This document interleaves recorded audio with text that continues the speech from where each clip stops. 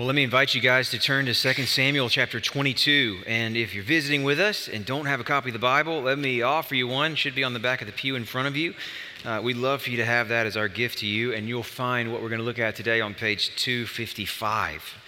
As you're turning over there, I'll just say that we are coming out of 3 or so months of slow walking through the stories of 1st and 2nd Samuel, some of the most important and foundational stories in Israel's history about how they got a king in the first place and what kind of king they got when they got King David.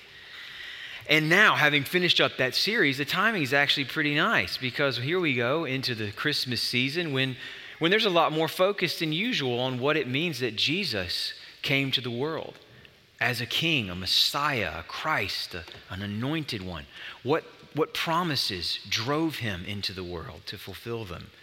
And so, coming out of the 1st and 2nd Samuel series, now for the next few months or weeks together, what we want to do is actually unpack several different biblical songs about the coming king. Songs that are written out of Israel's expectation that a king like David would come again, a king even greater than David.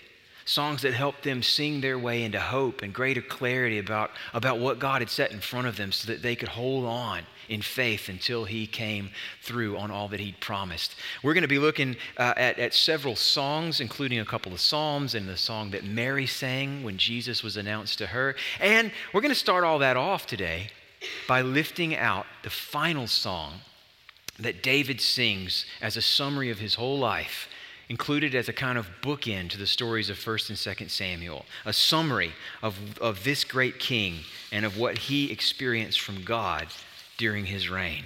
2 Samuel chapter 22 works like a summary.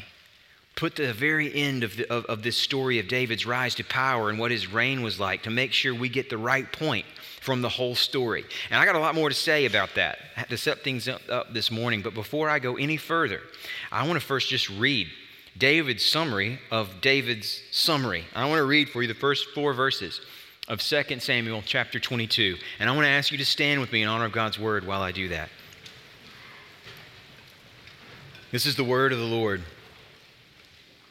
And David spoke to the Lord the words of this song on the day when the Lord delivered him from the hand of all his enemies and from the hand of Saul. He said, "The Lord is my rock and my fortress and my deliverer, my God, my rock in whom I take refuge, my shield and the horn of my salvation, my stronghold and my refuge, my Savior. You save me from violence. I call upon the Lord, who's worthy to be praised, and I'm saved from my enemies." This is God's word. You can be seated. I think the best way to understand what this long song is doing here in this book is to see it as an example of a really common practice in the ancient world, something that's known as a royal inscription. All over the world, in museums that have good artifacts from ancient times, if you ever get a chance to go into some of these old collections and look through some of the antiquities that archaeologists have dug up over the years, one of the most common things that you'll see in those collections are what are known as royal inscriptions. We still have a ton of these because big, powerful kings made sure that summaries of their reign were taken down on materials that weren't likely to perish. Things like clay tablets etched in just incredible, exotic, microscopic script. Things like sometimes entire walls made of rock that have been carved into the scenes that are then described in the text underneath. You'll find these things all over the place.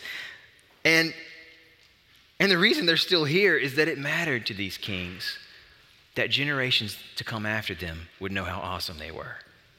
That was the point of these royal inscriptions. They're always about accomplishments. They're always about the battles that were won, the peoples who were conquered. They're always about the character qualities that made the king what they were. Take, for example, Sargon. Here's one of the big shots of the ancient Assyrian world. We have a lot of records about this particular king, but there's one particular inscription that's really long, and I'm just going to read you a couple examples out of what he had to say. Here's some choice lines for you from Sargon's summary of his reign. Sargon, the great king, the powerful king, the king of the world, the strongest of all princes, The king who from the day of his accession had not rival prince, and in contest in battle did not find a superior, who dashed to pieces all the lands like pots and enslaved the four quarters of the world, who explored mighty mountains without number and found a way through them. A man full of courage, fearless of opposition, the powerful one, perfect in might and strength, who subjugated the stubborn Medes, the prudent king full of noble plans, the king open to suggestion with clear insight, who grew up in wise counsel and matured in diplomacy. And I could go on because Sargon certainly did. And it all sounds about like that. I'm leaving out a lot of the juiciest parts. And what Sargon described, the way he described his reign, that was just super typical. You'll find these in royal inscriptions all over the ancient world. So I like to imagine, coming to this one, to David's summary of his reign, I like to imagine David as part of a circle of ancient kings having an icebreaker to start their conversation. And they're just going around one by one, introducing themselves. What should we know about you? And Sargon takes his turn, and he waxes on like he just did. I'm the great king, the powerful king, the king of the world. I crush people like pots. I have courage and fearless of opposition. I am, well, you heard his list. 2 or 3 other kings go on in the same manner, one by one. And then they come to David.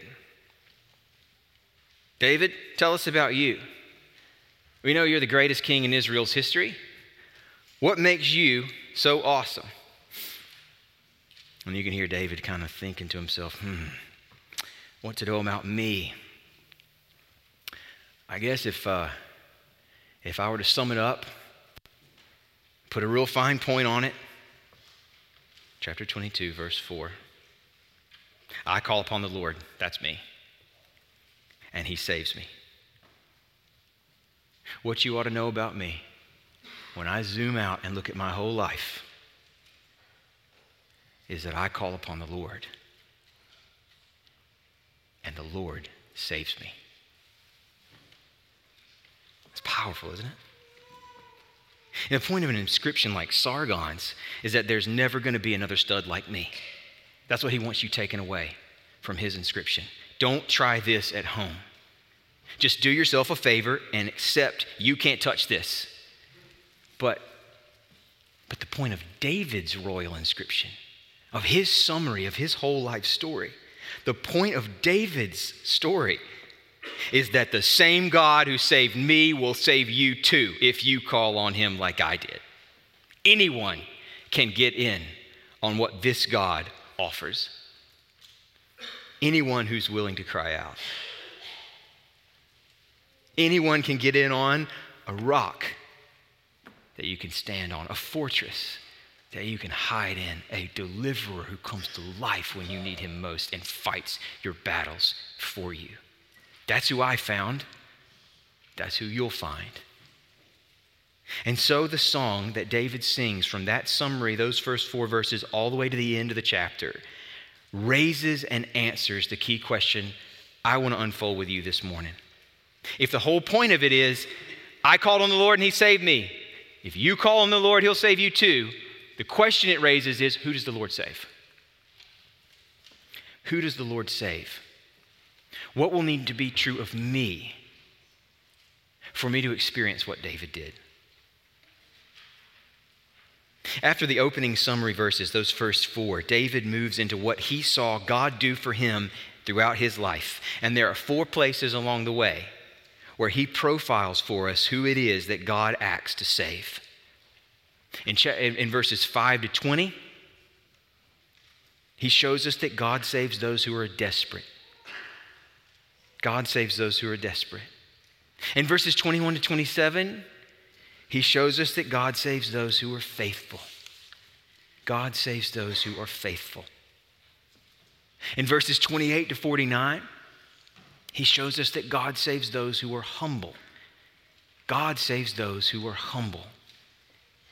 And in verses 50 and 51, he points us forward and shows us that God saves those who are in Christ. Those are our 4 steps for this morning. Step number 1. The Lord saves those who are desperate. Let me show you where David was, what God did, and what it means for you, starting in verses 5 and 6. The waves of death, David writes, encompassed me. The torrents of destruction assailed me. The cords of Sheol entangled me. The snares of death confronted me. David begins his life summary with an unmistakable window into his greatest weakness and his deepest need. He doesn't tell us here exactly what time or circumstances he had in mind. Maybe he's thinking of lots of times in his life when he felt like this, but what he does tell us is what he felt at his most vulnerable. He felt completely overwhelmed. These images are so powerful, aren't they? Verse 5, death coming at him like a wave, destruction carrying him along like a torrent that he can't resist, a rushing river at flood stage, the place of the dead, Sheol, grabbing him and entangling him like a cord, like the tentacles of a mighty kraken wrapping up a ship and pulling it down into the sea. And death had him in its grip like an animal in a snare. Can you think of better images for what it feels like to be overwhelmed in life? Can you relate to what David is describing here? Have you ever felt so tossed around by what you're facing that you don't know what hits are coming next or from what direction? And like you're just at the mercy of whatever is around the next bend. I've felt that way. Have you? Have you ever felt like your life was just carrying you along, like you're just being swept by a rushing torrent you can't swim against because it's too powerful and can't get out of because it drags you down? Always headed somewhere you don't want to go. Have you ever felt suffocated by life? Like you can't get a breath, almost feeling it as a heaviness on your chest, like a deer wrapped up in an anaconda. Have you felt so stuck in patterns that you know are destructive, that you can see the destruction in your own life and the life of the people around you? You know it's not good, but you just keep doing it because you feel like an animal stuck in a snare and you don't know how to get out. Can you relate to being overwhelmed the way David was? It's incredible to me that the first thing David wants you to know about his life is not that he conquered Israel's enemies and made peace in the land. It's not that he established Israel's capital in Jerusalem and fortified a mighty palace or conquered an evil giant and chopped off his head. He doesn't start with any of that stuff. The first thing he wants you to know about his life is that he was utterly, completely, inescapably overwhelmed and too weak to do anything about it for himself. Too weak to do anything but cry out. And if you can relate, you need to see what happens next. You need to see what God did. David's only move in his distress is to call upon the Lord. This is verse 7. In my distress, I called upon the Lord. To my God, I called. And from his temple, he heard my voice. And my cry came to his ears. And what happens when the voice of one God loves reaches the ears of God in his temple? Well, I like to think about what happens next as if it were packaged up with some 21st century special effects and dished out in a summer blockbuster. Read with me, verse 8. Then the earth reeled and rocked. The foundations of the heavens trembled and quaked because he was angry. Smoke went up from his nostrils, devouring fire from his mouth. Glowing coals flamed forth from him. He bowed the heavens and came down. Thick darkness was under his feet. He rode on a cherub and flew. He was seen on the wings of the wind. He made darkness around him his canopy, thick clouds, a gathering of water. Out of the brightness before him, coals of fire flamed forth. The Lord thundered from heaven, and the Most High uttered his voice. And he sent out arrows and scattered them, lightning and routed them. Then the channels of the sea were seen. The foundations of the world were laid bare. At the rebuke of the Lord, at the blast of the breath of his nostrils. God moves heaven and earth to help the one who's desperate enough to call out to him. The anger that he feels at seeing what's done to his beloved, it shakes the ground. David imagines him as this fire-breathing dragon. Did you see the dragon in all of this? Riding on the wings of the wind. He sees him as a hurricane or a cyclone wrapped up in darkness and with waters gathered around him in all their power. The streaks of lightning are his arrows in David's mind and heart. And with a breath, he parts the sea and makes dry ground. But perhaps the most important thing to know in this incredible picture of what God does comes in verses 17 and following. This God who shakes heaven and earth, sent from on high, and he took me. He drew me out of many waters. He rescued me from my strong enemy, from those who hated me, for they were too mighty for me. They confronted me in the day of my calamity, but the Lord was my support. He brought me out into a broad place, and he rescued me because he delighted in me. The first thing you need to know about me is what God did when I had nowhere else to turn. That's David's point. All this incredible language. David's drawing on the language of what theologians call a theophany, an appearance of God in God's world, in the things that he made, taking them onto himself to reveal himself to his people. And in fact, David's echoing the Exodus story where things played out a lot like this. Some of these signs are not just like metaphorical.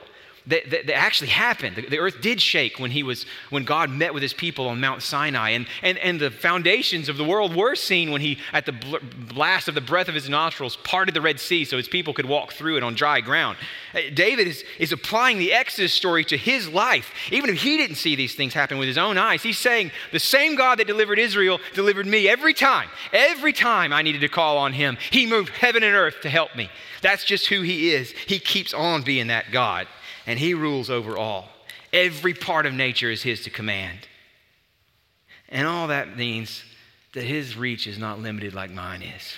His arm stretches further than mine. When I've got nowhere else to go, he keeps on going and going and going. No one is so far gone that this God can't reach them, draw them out, and put them in a safe place. David knows because David's been there. So what does it mean for you? What does it mean for you? Here's what it means for you. Let me make this as simple and hopefully as encouraging as I can make it. If you are desperate this morning, precisely because you're desperate, you have every reason to hope for God's help. To be desperate in God's economy is a good place to be. See, and I'm seeing things, the more desperate you are, probably the less likely somebody is able or willing to help you. The more desperate you are, the bigger the chance that whatever they might with good intentions offer you isn't going to get the job done. And the bigger the chance that when they see how desperate you are, they'll be like, yeah, I can't get involved with that. I got problems of my own. I can't have you drowning me along with you. In our experience, desperation is the reason somebody pulls back. But with God, it works exactly the opposite. It is the polar opposite with God. God sees desperation as a reason to move in. Our desperation, when we call on him, activates his saving help. Our need draws him to us, never drives him away. He can handle us being desperately dependent on him. He likes it that way. The real question is, can we handle that kind of desperate dependence?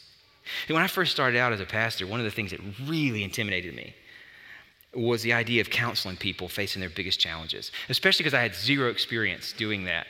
When I started this job, I was coming straight out of graduate school at Vanderbilt, where the biggest crises I ever encountered was somebody who didn't get the paper they wanted or the grade they wanted on their final paper, or thought that I'd misgraded their exam along the way. That was the crisis that I was used to facing. And, real people have bigger problems than that. Not that students aren't real people, but you know what I'm saying. I was super intimidated, and it didn't take me long to realize I was right to be intimidated because life is brutal.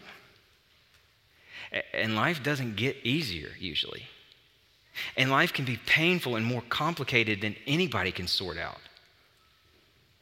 And early on especially, I always felt the need to fix whatever it was that was wrong.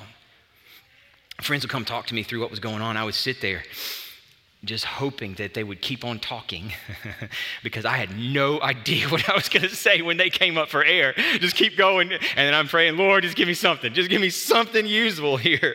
I need something. I don't know what to do. And I felt like I had to have something to say, something useful, something that would make a difference. So it didn't take me long to cling for dear life to some of the most important advice a mentor gave me early on about what to do, especially in the first counseling session you have with a friend who's in trouble. Priority number one, whatever else comes out of that session, make sure they know there's hope. Make sure you look them in the eye and you tell them there is hope. And since that time, it has been among the greatest privileges of my life to sit with many of you on some of your worst days. Maybe some of you are thinking about them right now. You're imagining us together on those worst days. And you're remembering how important this advice really was, the fruit that it's borne in your life. If we haven't had that chance together yet, let me go ahead and tell you now what I'll tell you then and what I'm going to ask you to tell me when I need to hear it. I don't know how to fix it. I'm not sure where it's going. I don't have a plan to get us to the outcome we want to see.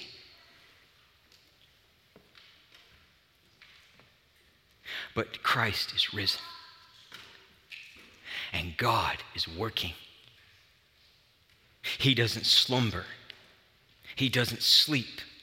His arm is not too short to save. He is not limited like we are. And you matter to him. And because of all those true things, there is hope today for you. You are not further gone than David was, and God is no less eager to help you than he was to help David. That is the counsel we need most when we're desperate, friends. When we're overwhelmed from life, that's what we need to hear. Of course, what we want are solutions. Of course, that's what we want. What we crave is a plan, something we can control and manage. But what we need is a person. What we need is a Savior who lives and reigns. We need a God who is active and always ready to move heaven and earth to save those who call on him. That's what we need. I'm not saying we don't need a plan. Of course we need wisdom. Of course finding some things to do matters, and the Bible has a lot to say. I'm saying don't put your hope in any plan that isn't going to require God to show up in your life, that isn't going to require a theophany, God to breathe coals of fire out of his mouth and to ride on the wings of the wind and to raise the dead. Don't settle for any plan where prayer is optional. Because when you're desperate, the most powerful move you can make is to call upon the Lord, who is worthy to be praised, and see if he doesn't save you from all your enemies. The Lord saves those who are desperate. That's number one. Second piece of this profile David gives us, we saw hinted at in verse 20. The second piece of the profile of the one that God saves. The Lord saves those who are faithful. David in verse 20 said that the Lord rescued me. Why?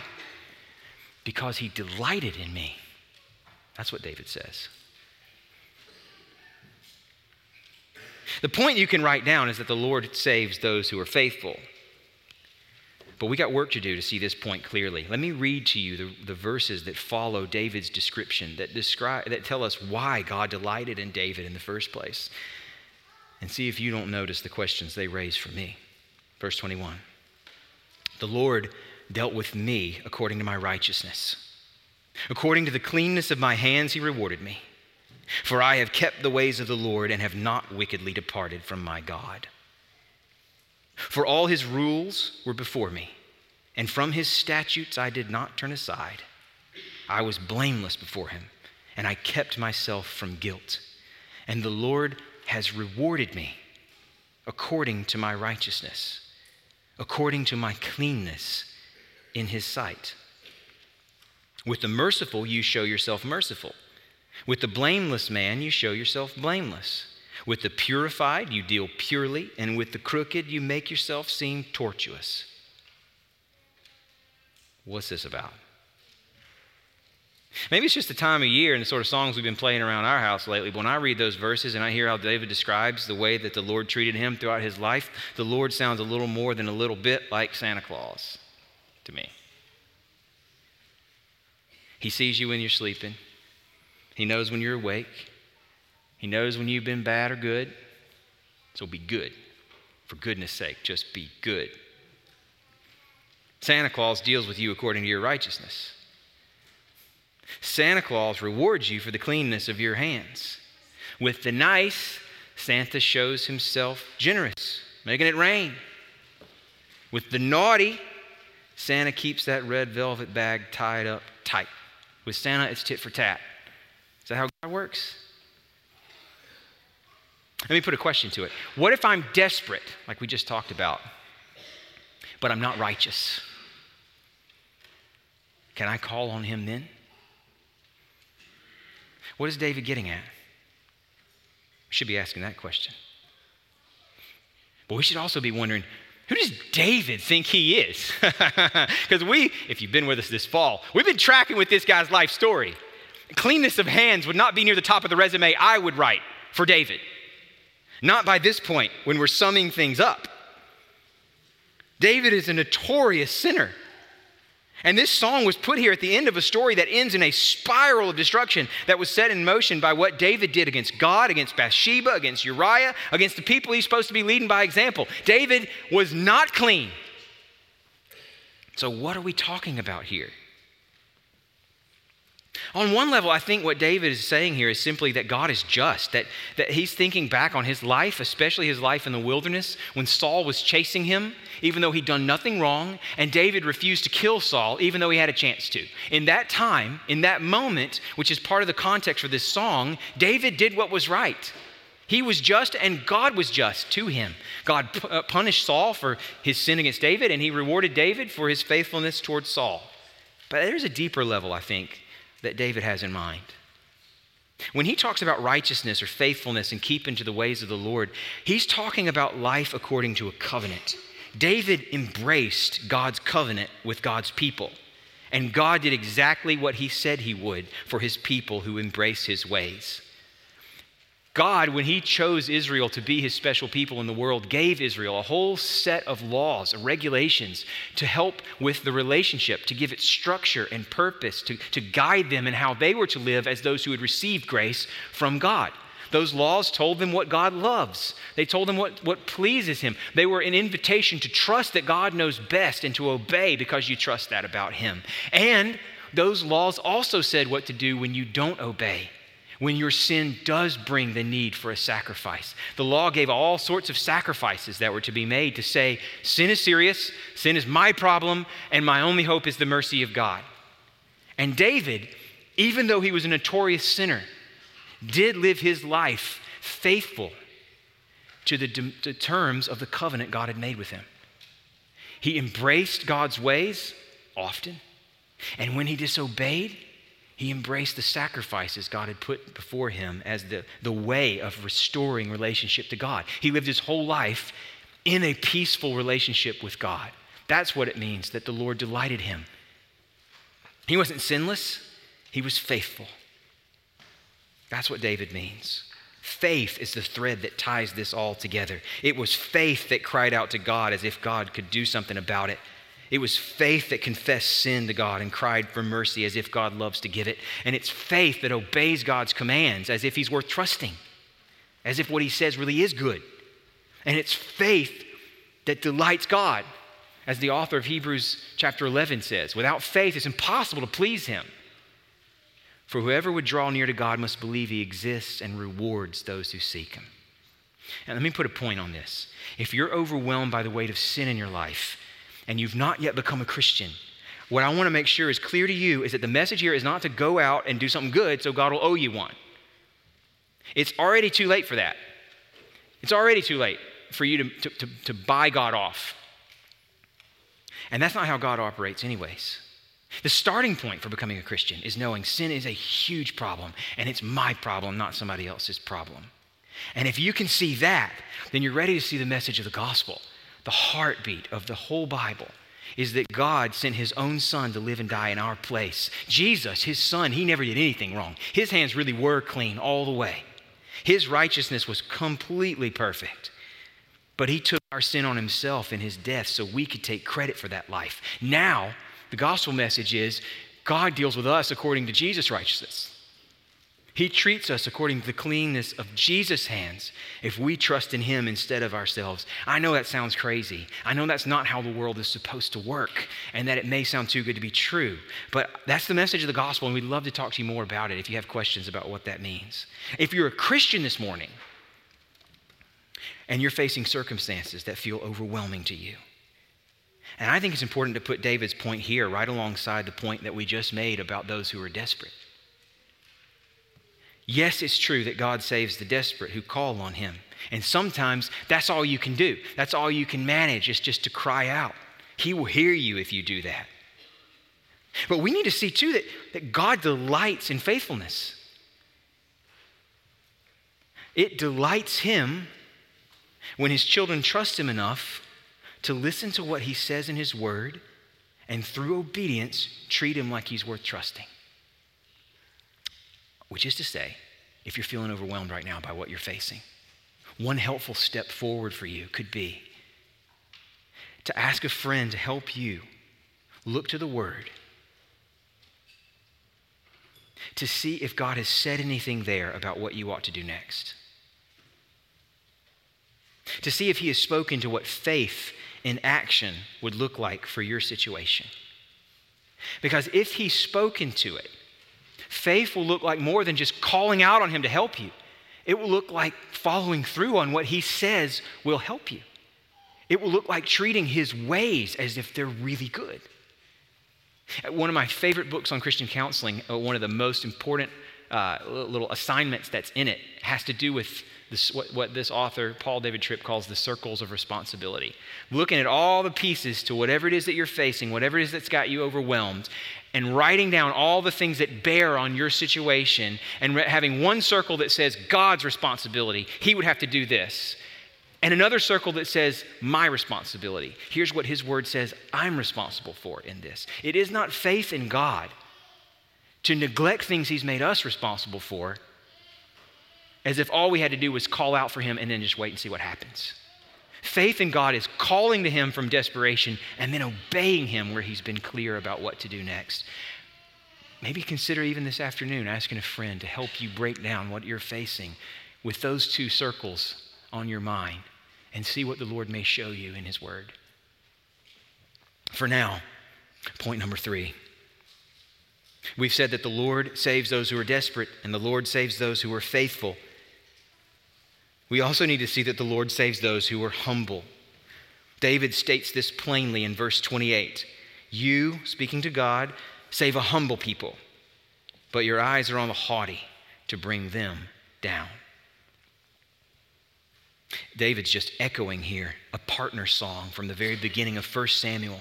That one was sung by Hannah, Samuel's mother, and it introduced all that was going to come in 1 and 2 Samuel, all these stories. It was just laying out the themes like an overture for this big piece of music. And now David, at the end of the story, is looking back and singing the same song, same themes reproduced here, all focused on God being for those who know he's God and turn to him instead of to themselves or to anyone else. The whole book has been pointing this out to us, one story after another. But I will admit that in this little section of David's song, it seems like David may have forgotten his own point. Pick back up with me in verse 29 and let's read through the next section of the song. David says, "For you are my lamp, O Lord, and my God lightens my darkness. For by you I can run against a troop, and by my God I can leap over a wall. This God, his way is perfect. The word of the Lord proves true. He's a shield for all those who take refuge in him. For who is God but the Lord? Who is a rock except our God? This God is my strong refuge and has made my way blameless. He made my feet like the feet of a deer, and set me secure on the heights. He trains my hands for war so that my arms can bend a bow of bronze. You've given me a shield of your salvation, and your gentleness made me great. You gave a wide place for my steps under me, and my feet did not slip. I pursued my enemies and destroyed them, and did not turn back until they were consumed. I consumed them. I thrust them through so they didn't rise. They fell under my feet. For you equipped me with strength for the battle. You made those who rise against me seek under me. You made my enemies turn their backs to me, those who hated me, and I destroyed them. They looked, but there was none to save. They cried to the Lord, but he didn't answer them. I beat them, fine as the dust of the earth. I crushed them and stamped them down like the mire of the streets. You delivered me from strife with my people. You kept me as the head of nations. People whom I had not known served me. Foreigners came cringing to me as soon as they heard of me. They obeyed me. Foreigners lost heart and came trembling out of their fortresses. That's a lot. And did you notice how this section of the song is littered with I statements of what David has done? I run up against a troop. I leap over a wall. I pursued my enemies and destroyed them. I consumed them. I thrust them through. I crushed them and stamped them down like the mire of the streets. When they heard of me, foreigners lost heart and came trembling out of their fortresses. That sounds a little bit like Sargon, doesn't it? I'm that guy. Deal with it. And one Old Testament scholar I read even concedes that's what David is doing. He says, kings can defer to Yahweh only so long. Powerful people can't continually refer all the credit elsewhere, or they'll finally lose their power, authority, and credibility. Is that what's going on? No, that entirely misses the point. David knows he defeated his enemies. He was there for that. David knows the sword was in his hand when Goliath's head came off his body. He knows he fought with his armies against the Philistines and the Ammonites and the Moabites and all the other ites who threatened his people. He's not denying that his hands went to work in those battles. But on top of it all, behind everything David did, he says that God saves the humble and not the haughty. How is David humble? It's because he knows that anything good in him and anything good through him comes from the Lord and aims at God's praise, not David's. Verse 30, by my God I leap over a wall. Verse 35, he trains my hands for war so that my arms can bend a bow of bronze. Verse 37, you gave a place for my steps so that my feet didn't slip. Verse 40, you equipped me with strength for the battle. Verse 41, you made my enemies turn their backs to me. Verse 49, you exalted me above those who rose against me. You delivered me from men of violence. It's what David said to Goliath way back near the beginning of David's life story, when Goliath came for him and threatened to squash him like a bug. Before he put a rock into his sling and slung that rock at Goliath's head, he said, you come to me with a sword and with a spear and with a javelin, but I come to you in the name of the Lord of hosts, the God of the armies of Israel. God saves the humble. And what makes David humble is that David knows there is no God but the Lord.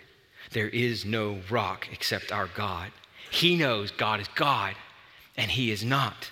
And all the glory for any good in David goes to the God who makes him who he is and supplies every one of his needs. David knows, verse 47, the Lord lives. Blessed be my rock. Exalted be my God, the rock of my salvation. The God who gave me vengeance and brought down peoples under me. The God who brought me out from my enemies. You exalted me above those who rose against me. You delivered me from the men of violence. David gives credit to the Lord. That's humility. Humility doesn't mean that you have to deny there's anything good in you. It means you got to be honest about where that good comes from and about who gets credit for it. And friends, learning to see your life like this is a wonderful preventive medicine for the times when you will be threatened to feel overwhelmed.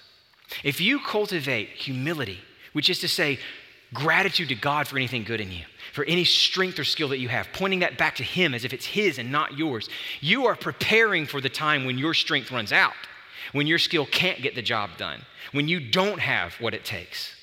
A while back, I read a memoir where a writer was sharing how she'd recovered from a low time by making a daily journal entry of what she did well. She called it a contributions list instead of a gratitude list. She said she had been using gratitude lists before because she could see the value in counting your blessings. But the problem with gratitude lists, she said, is that they're passive.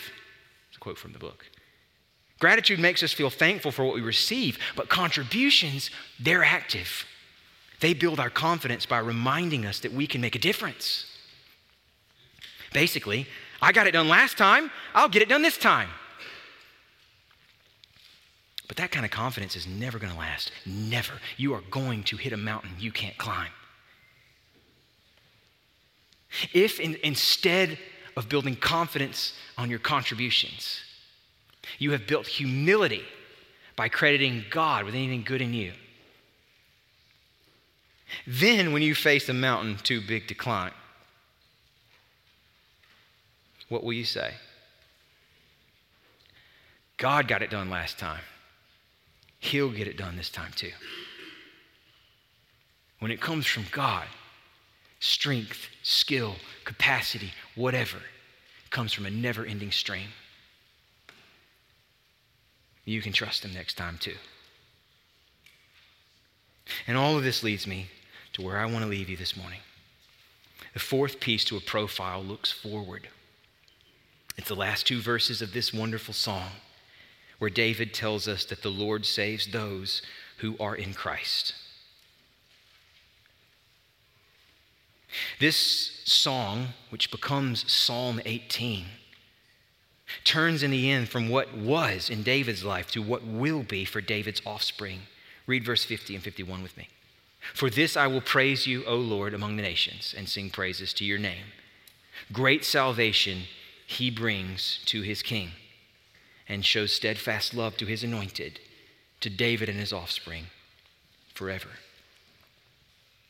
David's pointing back to the promise from 2 Samuel 7, a promise that God was going to put His Messiah, His anointed one, on David's throne, that His steadfast love was never going to come off of that man on his throne, and that through this king on his throne, God would never leave His people either. He was going to save them once and for all because of His steadfast love for this Messiah. And when the people of Israel took David's final words, his final psalm, and put them into their psalm collection, they took a song that was David's song and made it theirs. This was Israel's song, not just his. Because they knew that their life as a people was attached to His life as their king, that He stood for them, that what happened to Him happened to them. Just like when He fought Goliath. And they knew this song wasn't just looking back, but looking ahead to what will be. That what God has promised will come through the king who will come from David's offspring and sit on David's throne forever. We sing now of that king to come. That's why they put it in their collection of songs. They were looking ahead to Jesus, the Son of God who would put on our flesh and live and die and rise again to rescue us. I love the way Derek Kidner describes this. He says, every theme in this song gets new depth with Jesus. David has already told us that God can take on His world as His chariot, that the wings of the wind become His wings, that the earth quakes with His anger, that He shows up in the world that He made. It is no huge leap to imagine Him then putting on a body like ours, is it? And entering life like us. And in Jesus, the waves of death washed over Him, just like they did David. The cords of hell wrapped around Him and pulled Him right down into the earth. In His distress, Jesus, He cried out to the Lord, and the Lord waited until His work was finished.